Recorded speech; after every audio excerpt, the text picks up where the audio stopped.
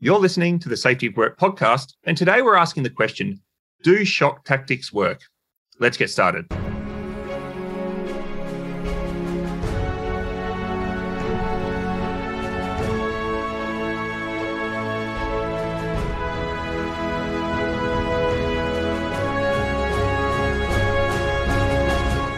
Hey everybody, my name's David Proven. I'm here with Drew Ray, and we're from the Safety Science Innovation Lab at Griffith University. Welcome to the Safety of Work podcast. In each episode, we ask an important question in relation to the safety of work or the work of safety, and we examine the evidence surrounding it. So Drew, what's today's question? Well, Dave, as you know, we've had a lot of requests to talk about shock tactics in safety advertising. And it's been a topic that I've been very keen to talk about, but we've been slow to do an episode. Mostly just because the evidence is really mixed and we don't like to cherry pick papers and just talk about one single study when there might be other studies that say the opposite. But we've eventually decided to give it a go. What we're talking about in this episode is generally called threat appeals. So the idea is presenting someone with the negative consequences that they might experience as a result of a particular unsafe or illegal behaviour. And the idea is that a threat appeal results in a fear response, and that fear will motivate people to adjust their behaviour the way we want them to. Probably the most well-known examples of these are where the threat is really explicit, realistic, and sudden. So we're trying to exaggerate the fear response. So think the sort of shock tactics you see in road safety campaigns. There are also non-road examples. We see them sometimes in electrical safety, in pool and water safety. You could say the same thing about putting graphic pictures on cigarette packets. Or you might remember those sort of really old workplace safety training videos that used to be really common to show people losing eyes and limbs. Workplace safety training still often uses the threat component, but as far as I know, David, it doesn't usually use the sort of exaggerated response that road safety tends to use. Yeah, I think, Drew, less and less, although I still feel like shock tactics have a big place in safety management strategies of organisations. So we tell lots of stories of incidents and disasters and the consequences of getting safety wrong, personal consequences, organisational consequences.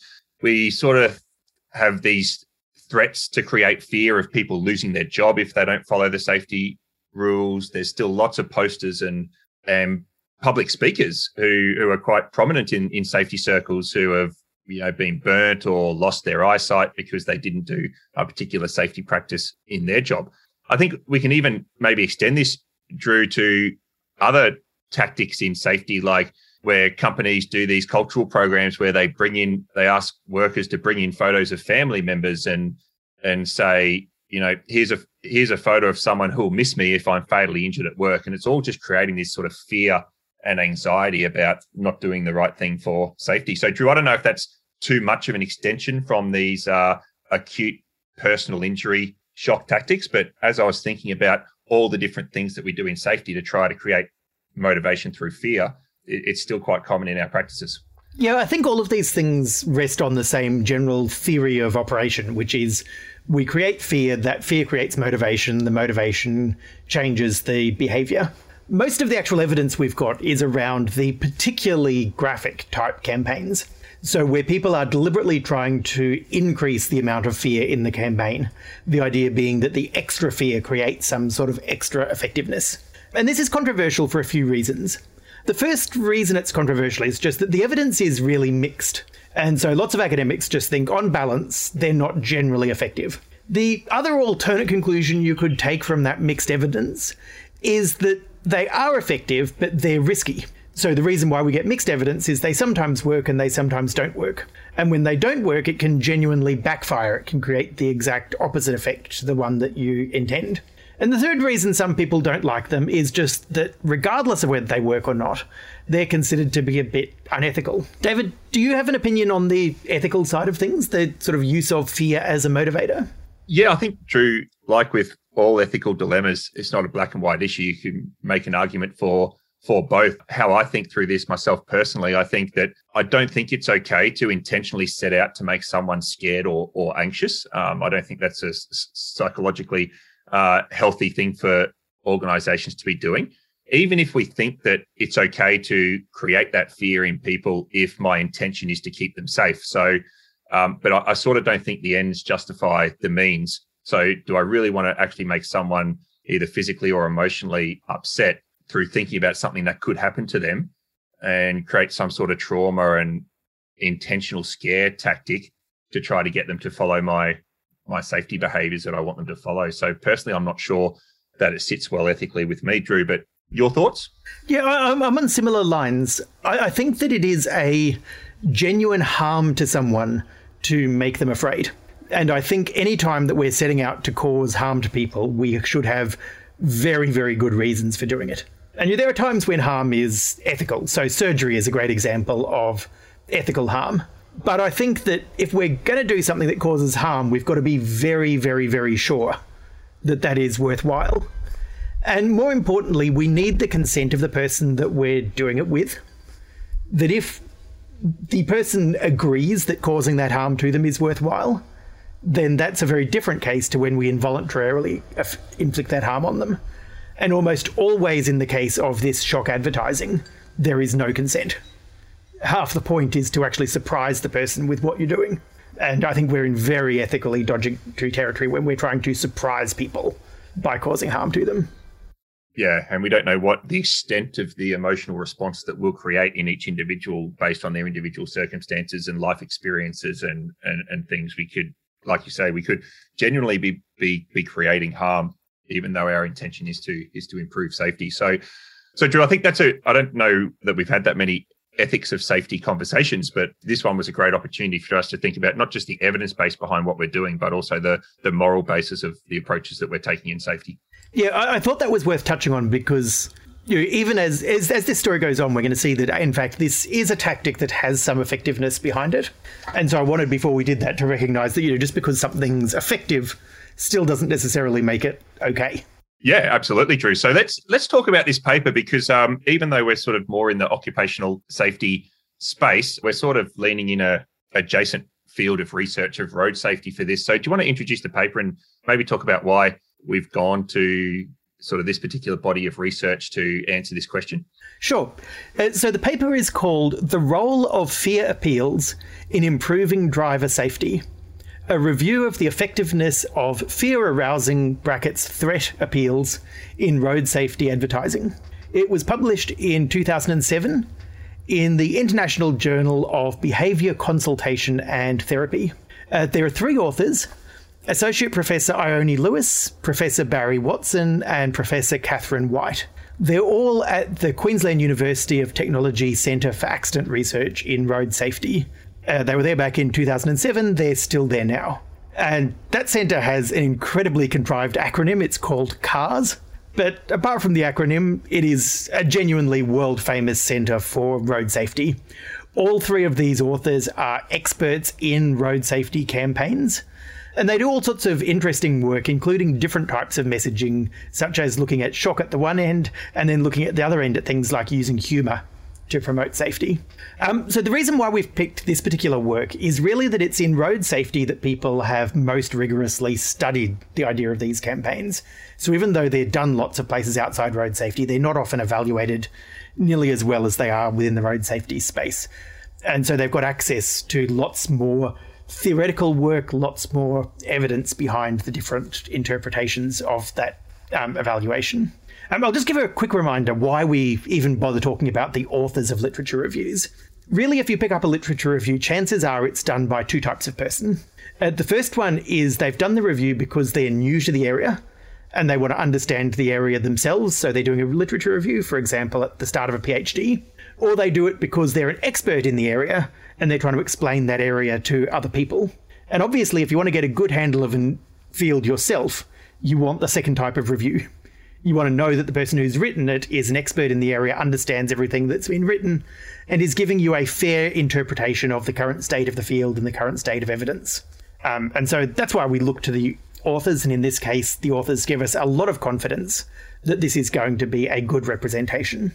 We do need to be cautious, though, because 15 years is too old for a literature review. This is published in 2007. There can be a lot in between. And in fact, there has been a lot in between on this topic. The reason I picked this review is because I really like the way they break down and discuss the issues and discuss the different things that we need to think about. So we can use that as our framework and then do a bit of currency checking along the way.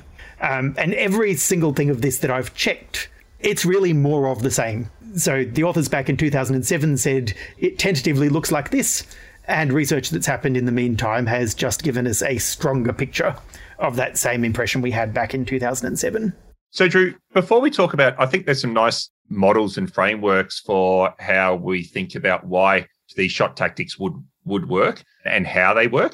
Do you want to just sort of lay down a few sort of taken for granted sort of questions or conclusions in the article to sort of frame the next part of what we'll talk about? Sure. So I guess the most obvious one is that it's apparently very well known in the field of road safety campaigns and in persuasion generally that fear campaigns have very mixed results. So sometimes they work, sometimes they don't. And often if you compare two campaigns, one that worked and one that didn't work, they look very similar to each other. Two campaigns with the same amount of resource behind them, the same amount of shock value, one works, one doesn't. So that's not really the question. You know, the answer to the question, do fear campaigns work, is sometimes and maybe. So what we really want to know is why and how do some of them work? And do we understand it well enough that we can just do the ones that work? Can we use our knowledge of them to create ones which reliably work? And so with that background, we've got some general sort of theory that's been established. David, I think I'll get you to walk us through the theory, sort of developing it as we go, and I'll jump in where I understand and where appropriate. Yeah, so Drew, we want to understand how we get from this fear to behavior change. And so what we're looking at is what are these models of how does fear connect with persuasion for someone to change a behavior or adopt a behavior? So we've got a number of different models for how this relationship might be created in the cognitive processing of individuals. So we've got these linear models. So these are like drive theories, which you mentioned earlier. So we create more fear, that creates more arousal, that creates more motivation, that is more likely to create behavior change. So it's almost this linear model where the more fear we can create, the more motivation that we'll get. And some of the early theories sort of said that's the way it works. And I think in some health promotion areas like weight loss and addiction, that more fear maybe is believed to create more motivation. Then we've got this kind of like curve, what they call a sort of a curve linear model, where there's almost like an optimum amount of fear, or in sort of sports, we might think of an optimum amount of performance arousal. So the more shock value that we can create influences behavior up to a point, but then it becomes too great and almost too overwhelming, too anxiety provoking for people. So they then enter into avoidance reactions or maladaptive behaviors as ways of not actually reducing the threat, but just reducing their emotional response to the threat. So, Drew, there's lots of different models. I don't know whether you want to add anything more to these sort of linear and curve linear models before we get into slightly more complex models. Well, I guess the main thing I should just say is that the reason why we're trying to fit these models is that none of the early models actually matched the data.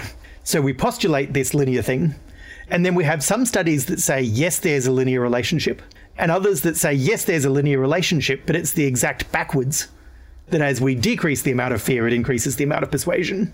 And so it's in trying to reconcile how come some studies say it goes up, some studies say it goes down. That's when you get to the curve linear model, which says this is why it goes up to a point and then down after that point. And then you do further studies trying to work out exactly what that curve looks like, and none of them fit either. And so that's the point at which we need to say, okay, it would be great if we had a simple model, but none of the simple models fit the data. We need something more complicated.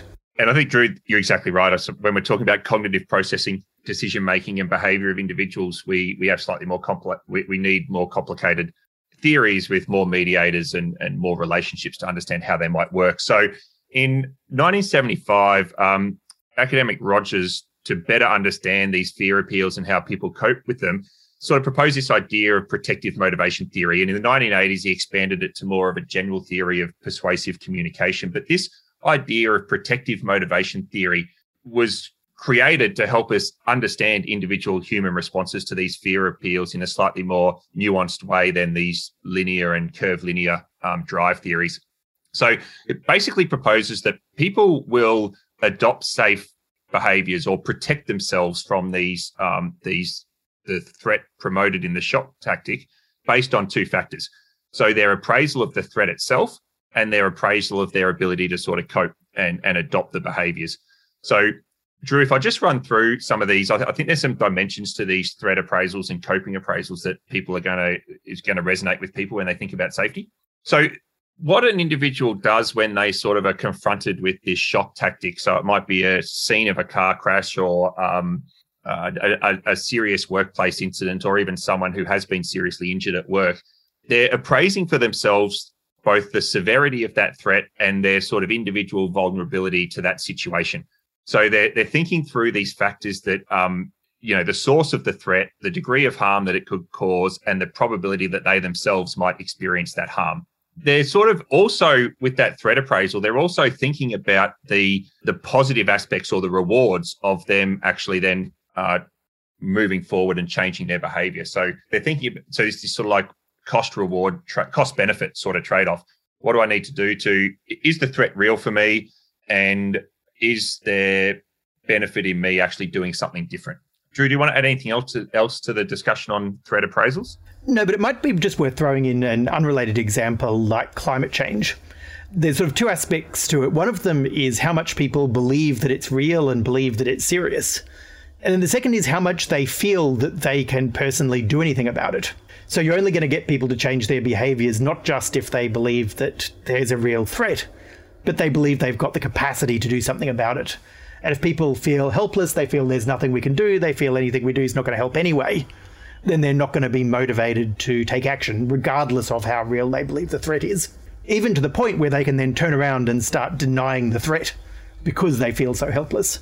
Exactly right, Drew. And that's sort of what this model goes to explain. So we do, and our listeners might think, this sounds a little bit like a risk assessment, and it kind of is an unconscious risk assessment that individuals are doing. Sort of, okay, what's the severity of the threat when I see this particular graphic situation? What's the severity? What's the perceived probability of that occurring to me? And then we move into the coping appraisal process, Drew, like you mentioned, which is what's my own belief that I can successfully enact what this recommended behavior is? What are the costs associated with me enacting that behavior? So there's this sort of like, this theory would propose that there's this subconscious risk assessment, cost benefit analysis going on in people's minds. And if we think about speeding or drink driving or quitting smoking or following a safety rule in the workplace, we can understand that people are going through this constant risk assessment, cost benefit analysis in their mind.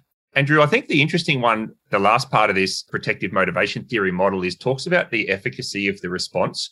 And this is particularly like whether people feel that the behavioral response will actually be effective in reducing the threat. So this is like, well, do I actually think that driving 10 kilometers an hour slower is really going to reduce my risk of an accident? Or do I really think that following this rule does actually stop me from being fatally injured? So when we're using shock tactics, I think what this model suggests is one of the important mediators is that people can actually connect with the behavioral response as actually being directly and materially linked to preventing the threat. Which goes a long way to explain why a lot of workplace safety campaigns are not as effective as you might think, because we clearly point out the threat, but then the solution that we offer doesn't obviously counter that threat. So, look at all of this danger, therefore make sure you fill out a risk assessment. It only works if people genuinely believe that filling out the risk assessment is going to protect them. I think the worst one I've seen is it showed a video of people like having their hands cut off by a saw. And the instruction was you make sure you wear your gloves. And there's no way that wearing the gloves was going to protect against the type of accidents that were shown in the video. Yeah, Drew, and I think way back in episode 2, when we asked the question, I think, why do people break rules or something, when we started looking at some of these things like live electrical work. And I think if we run through this protective motivation theory with that is, showing people images of people being electrocuted, doing, live electrical work, and then telling them, to always test, always isolate and test. And a 30-year experienced electrician, has a whole lot of experience around what they perceive those real risks to be and what they perceive those control measures to be and when they're important to do and when they're not. And so to think that we can throw sort of some shock tactics out there and some expected behaviors, I think the evidence at least says that maybe that's an act of faith rather than logical thing to do. Well, David, so far the theories we've talked about, they explain why fear campaigns don't work, and some of the things that we've talked about that could go wrong with them really just would reduce how effective they were. But it doesn't really explain why people can follow the rules about how to do a campaign and still have ones that actively backfire. And so we needed to continue to expand these models to explain how it is that people can have a campaign that follows, they're creating a threat, creating efficacy, but it still backfires. Yeah, Drew, I think there's a couple of things that I'm not sure whether we get into it later or not, but I think it makes sense now. So we've got these different ways that the campaign can work or not work. Ideally, what we want to do is actually create this adaptive response to the message. So people see the shock tactic, they see the expected behavior, they create that connection, and there's a level of change or a level of compliance with that behavior that we want. And then we've got this outcome, which would be what's referred to as maladaptive. So we actually connect with the shock tactics, but we don't want to necessarily do anything to prevent the threat, but we actually want to just reduce our fear through denial or avoidance or some other action that makes us, I suppose, less anxious about the threat, but not necessarily adopting the behavior that we want. And sometimes those maladaptive things, I think this is where, Drew, it really can backfire, where we can actually just, drive different unintended behavioral consequences in our workplace, secrecy, a whole range of things. And then the last way it can probably backfire or just have no impact at all is that people just ignore the message. They just decide somewhere that either the threat or the message just isn't relevant to them. So the extension that we make to the models to account for the maladaptive behavior is really one that creates a couple of different paths that people can flow down. One of which has got the very rational adaptive response, and the other which has the more maladaptive, arguably less rational response. So how do you explain why people go down that second path? And this is one of the areas where there is a lot more recent research looking into things like individual factors, particular things about people's psychology or their pre-existing beliefs or the exact tone of the message, or how directly the message appears to be critical of the person receiving it. There's like a whole raft of research around that. And all of it just goes to show how strong some of the defensive maladaptive responses can be. The idea that someone simply dismisses the message and says, oh, this doesn't apply to me, that's kind of at the weakest level. At the strongest level, people can get quite aggressive and can start fighting back against the person giving the message and can start spreading counter messages. You're telling other people that they should ignore the message, that it's misinformation, that it's controlling behavior. And so we really need to be genuinely careful about how we design the message to avoid people going down a maladaptive response path. And the amount of fear doesn't seem to determine which path someone goes down. It just determines the likelihood that they're going to hit one of these paths very strongly. So beyond an initial amount of fear, we're not doing any good by adding in that extra fear. Once we've got people's attention, the key thing is shaping the message around things that can influence them into appropriate adaptive behavior in response to the message. So, David, shall I go down these 4 things and you just sort of jump in as you...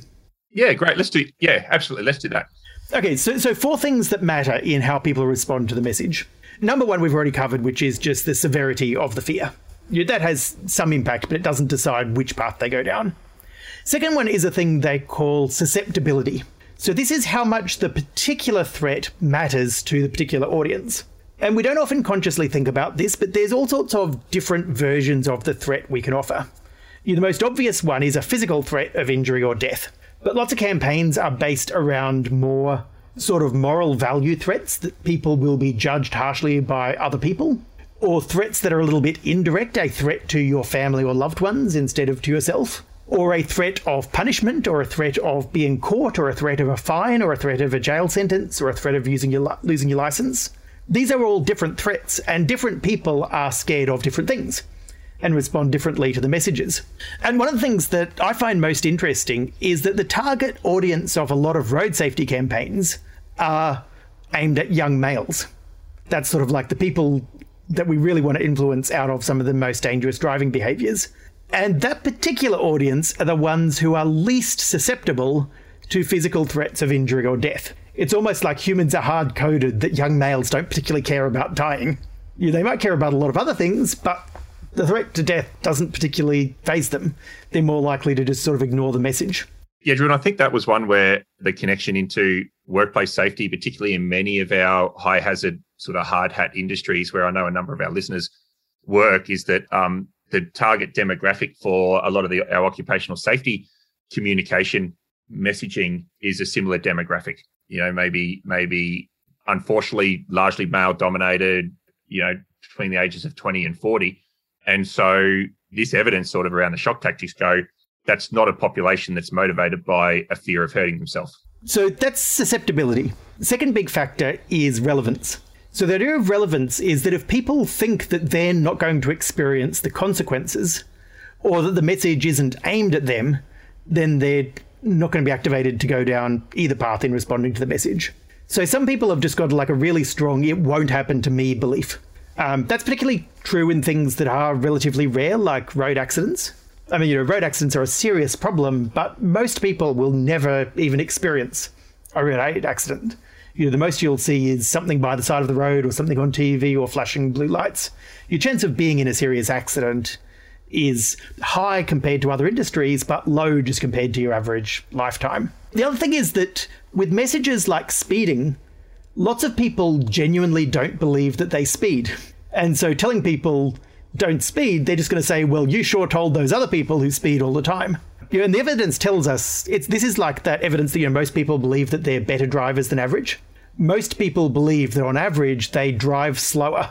They're slower than an average driver. So most people, if they're getting a speeding message, will think that the message is really targeted at other people. There's some evidence that also applies to workplace safety, is that very often people will look at a message and say, yeah, that's a good message. I'm glad that the people who need to be told that message will be hearing it. Or I think this message will be really persuasive for other people, but I'm not going to change my behavior because it doesn't really apply to me. And then the fourth one is the one that we've already talked on, which is the efficacy. That we need to give people a clear action to take. They have to feel that they're able to take that action. And they have to believe that if they do take that action, then taking that action will prevent the harm. And I think, Drew, what was interesting in one of the results of the findings is when we think about speeding and drink driving as being sort of two prominent sort of risks that are present in road safety campaigns, there's sort of the difference between the speeding and the drink driving in some of the adaptive responses was where there was alternatives for people to have. So if I need to get myself home at the end of the night, I've got alternatives to get that need met. I can have a designated driver, I can carpool, I can take public transport, I can take an Uber. There's ways of me actually sort of changing to an adaptive behavior, if you like. But speeding was kind of like there wasn't that many options. If you want to get somewhere fast, you don't speed. It's just don't do something. But there's no other way of getting that need sort of met. So I don't know if I've read into that efficacy piece right or what, but I found that kind of interesting. If we think about safety, just telling people not to do something is maybe different than telling people, look, we want to avoid this situation through one of these range of options for us. Yeah, they talk about that a lot in the paper, that's one reason maybe why we get such mixed results, is that traditionally anti-drink driving campaigns have been quite successful, and traditionally anti-speeding campaigns have been quite unsuccessful. And perhaps one of the reasons for it is that drink driving campaigns give you all of these positive actions, so they're quite good at creating that efficacy. You can imagine what drink driving campaigns would be like if the only message they gave you was, don't drink, particularly with our Australian audience. I don't know that was going to work. Whereas offering people all these sort of alternatives that let them continue to drink, let them continue to drive, and just create strategies that don't involve the mixing of the two. Yeah, I think that's really insightful. And I think it's again, it is a generalization. But if we think about health and safety communication messaging, the difference between messaging and don't do something versus, messaging a whole range of positive behaviors that you're looking to create in your organization might actually change what the effectiveness, whether it's shock tactics or not. I think even if we go beyond that, might change the effectiveness of your communication. And that's something that we've seen from other research in workplace safety, is that communication which gives people an action that they can take right at the time they receive the communication is likely to be quite useful. communication that just generally conveys a message about safety is not. So, Drew, other things that matter in this research? So we've got these big four in the theory, and then they've got this sort of category of, even taking into account the big four things, there's probably lots of other factors that can have an influence. I have to admit, I haven't checked the recency of these ones. I haven't looked up to see how those have developed, but you could imagine that there's lots of stuff just sort of hidden in this space, because the way people think and behave is complex. But two particular things they call out is the possibility of a wear-out effect. So there's some evidence that if people get too much exposure to graphic images and messages, they just start to generally lose their effectiveness. The very first time you see a shocking ad, it might really grab your attention. By now, people are just so used to road safety ads that are shocking that lots of us just sort of look away the moment we suspect what the ad is about. We don't even want to watch to the end where there's a car crash because we're sick of seeing it. And the second one is just that it's important that these things be credible. And sometimes if we make it too graphic or too extreme, then people aren't actually going to believe that this is like a credible story that could happen to them. I remember watching one old workplace safety video, and the message I sort of came away from was, oh my gosh, do not work in this place, because if you work here, you're going to die. No matter what you do, some accident is just going to jump out of nowhere and kill you. And so you're either laughing or you're ignoring it. You're not actually thinking that it's real. Yeah, a bit like wearing your glove to stop your hand getting cut off by a saw. Drew, I think, we know that people don't get hurt every day. And if people are engaging in certain behaviors in the workplace, sort of work, let's just call it work practices, that maybe the organization doesn't believe are safe enough, people aren't probably getting hurt engaging in these practices every day. But so suddenly telling them one day that if they do this particular practice, then they're going to lose their arm or be killed, when they're saying, but I do this every single day for the last 30 years and nor I nor any of my colleagues have ever actually experienced that, then it can kind of, and you're right. And then particularly if the behavior we're trying to push is one of a behavioral or a procedural type of control, we can quickly see how some of this communication would fall apart when we think about efficacy and threat. So the fourth thing that they go through in this paper is just some general problems with research in this field. And most of these aren't, the research is shoddy. They're just showing how hard it is to do good research around such a complex topic. So one of the things they point out is that lots of the studies of these things, they show the stimulus, but they forget to actually test whether the stimulus even generates fear and what other sort of emotions it might create. I think that's when we get into ethically dubious territory. If we're exposing people to something that's designed to create strong emotions, and we don't consider the full range of emotions that might be creating and the harm it might be doing to people. The second thing is the one that we've touched on, which is the behavior that you're trying to change itself matters. So we're going to get different results if we're trying to change drink driving, if we're trying to change speeding, if we're trying to change glove wearing, if we're trying to change people doing checklists. Any different behavior might have a different type of message that actually increases or decreases the efficacy. We can't just make blanket statements about what works and doesn't work. Third one that maybe you could explain this one, David, because I can accept it without fully understanding it. They say that message acceptance and message rejection are like two different processes.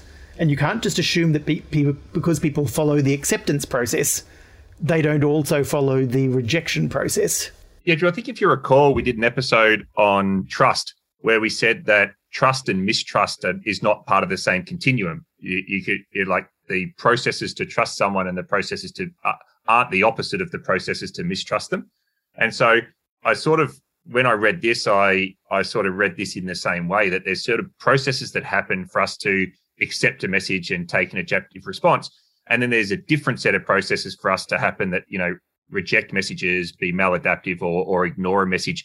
And this is where I think it wasn't much clear beyond that for me, but I just that's what I read into it, that there's these two different processes. You could sort of both be engaging with both processes at the same time. So you might accept part of a message, but reject part of it. So you might accept the threat or the fear, but might reject then maybe the behavioural component of the message.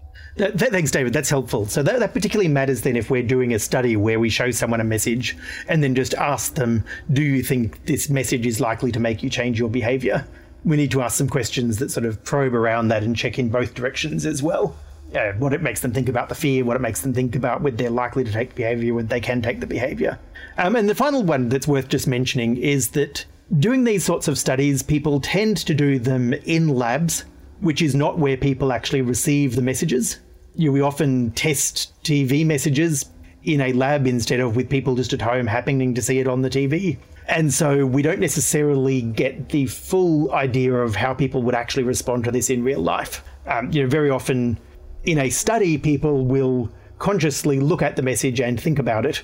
Whereas if it's a pop-up window on their phone, they just click ignore and it disappears and they've never actually absorbed it.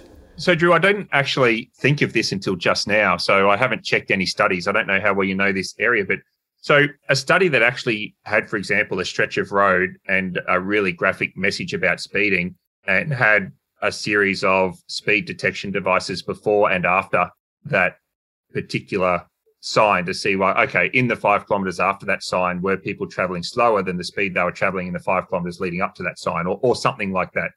Is that the sort of thing that would give us a better understanding of whether there was that translation between the shock tactic and the behaviour?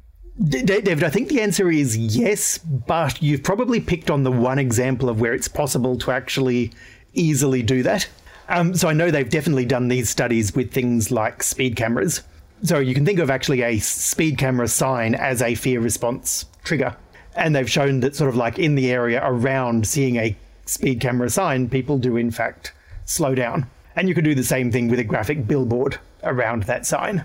But that's not going to test things like, does it change people's behavior for 1 week or 2 weeks? And it's certainly not going to test things like messages on Facebook or messages on LinkedIn or on their phone or training video at work. We've also got the problem then that we do a lot of these studies with students. Students are a very particular population. Particularly psychology students tend to skew female, and very often a lot of these workplace behaviour things have a deliberate young male target audience. And there's clear evidence that females respond better. They're more susceptible to threats of physical harm when they're sort of at college age, whereas men are very poor at responding to threats of physical harm at college age. And then a lot of the studies sort of are self-reported outcomes rather than measuring the behaviour. So they're doing things like asking people, after seeing this, do you think you're likely to change your behaviour? Or do you think you're more or less likely to change your behaviour? Rather than actually measuring the change in behaviour. So those are all caveats, but I don't think those caveats sort of take away from the fundamentally mixed results anyway, that show, even with these caveats, some interventions clearly do work. And even with these caveats, some interventions clearly don't work. And the reasons why they do and don't work are really, really complicated.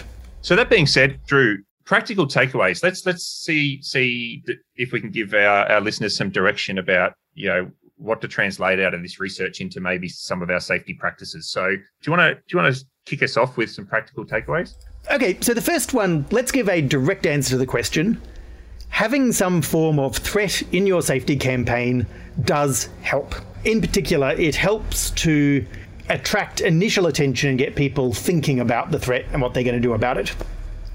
But ramping up the size of that threat doesn't increase the likelihood of your campaign working the way you want it to do. So it's not actually worthwhile deliberately creating shock value once you've given people some believable threat to start with. So telling people that, hey, what's going to come next is important because it's about safety and can stop you from getting hurt, and getting hurt is bad. You don't then need to go and show people graphic images of people who have been involved in workplace fatalities. There's no particular reason that's going to make your message more effective. What will make it more effective is choosing a threat that the target audience is susceptible to. So pick your threat carefully. It may in fact not be that you're going to die is in fact the best message. And focus on increasing the efficacy. Give people something to do. Make them believe that they can do it, and make them believe that doing it will keep them safe, and put your attention into that part of the message.